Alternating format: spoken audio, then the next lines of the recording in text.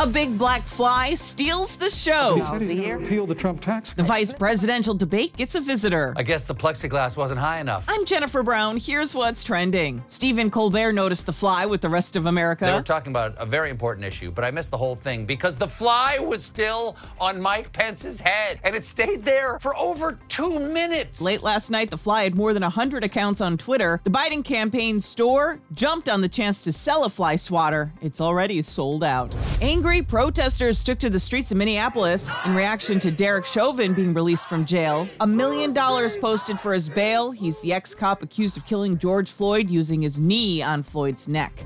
And welcome. Now let me just take your temperature. A new survey on what holiday parties will be like finds 30% of hosts say they'll do temperature checks as guests arrive. More than half say they'll also enforce strict social distancing rules, and nearly a third say their party will be outside.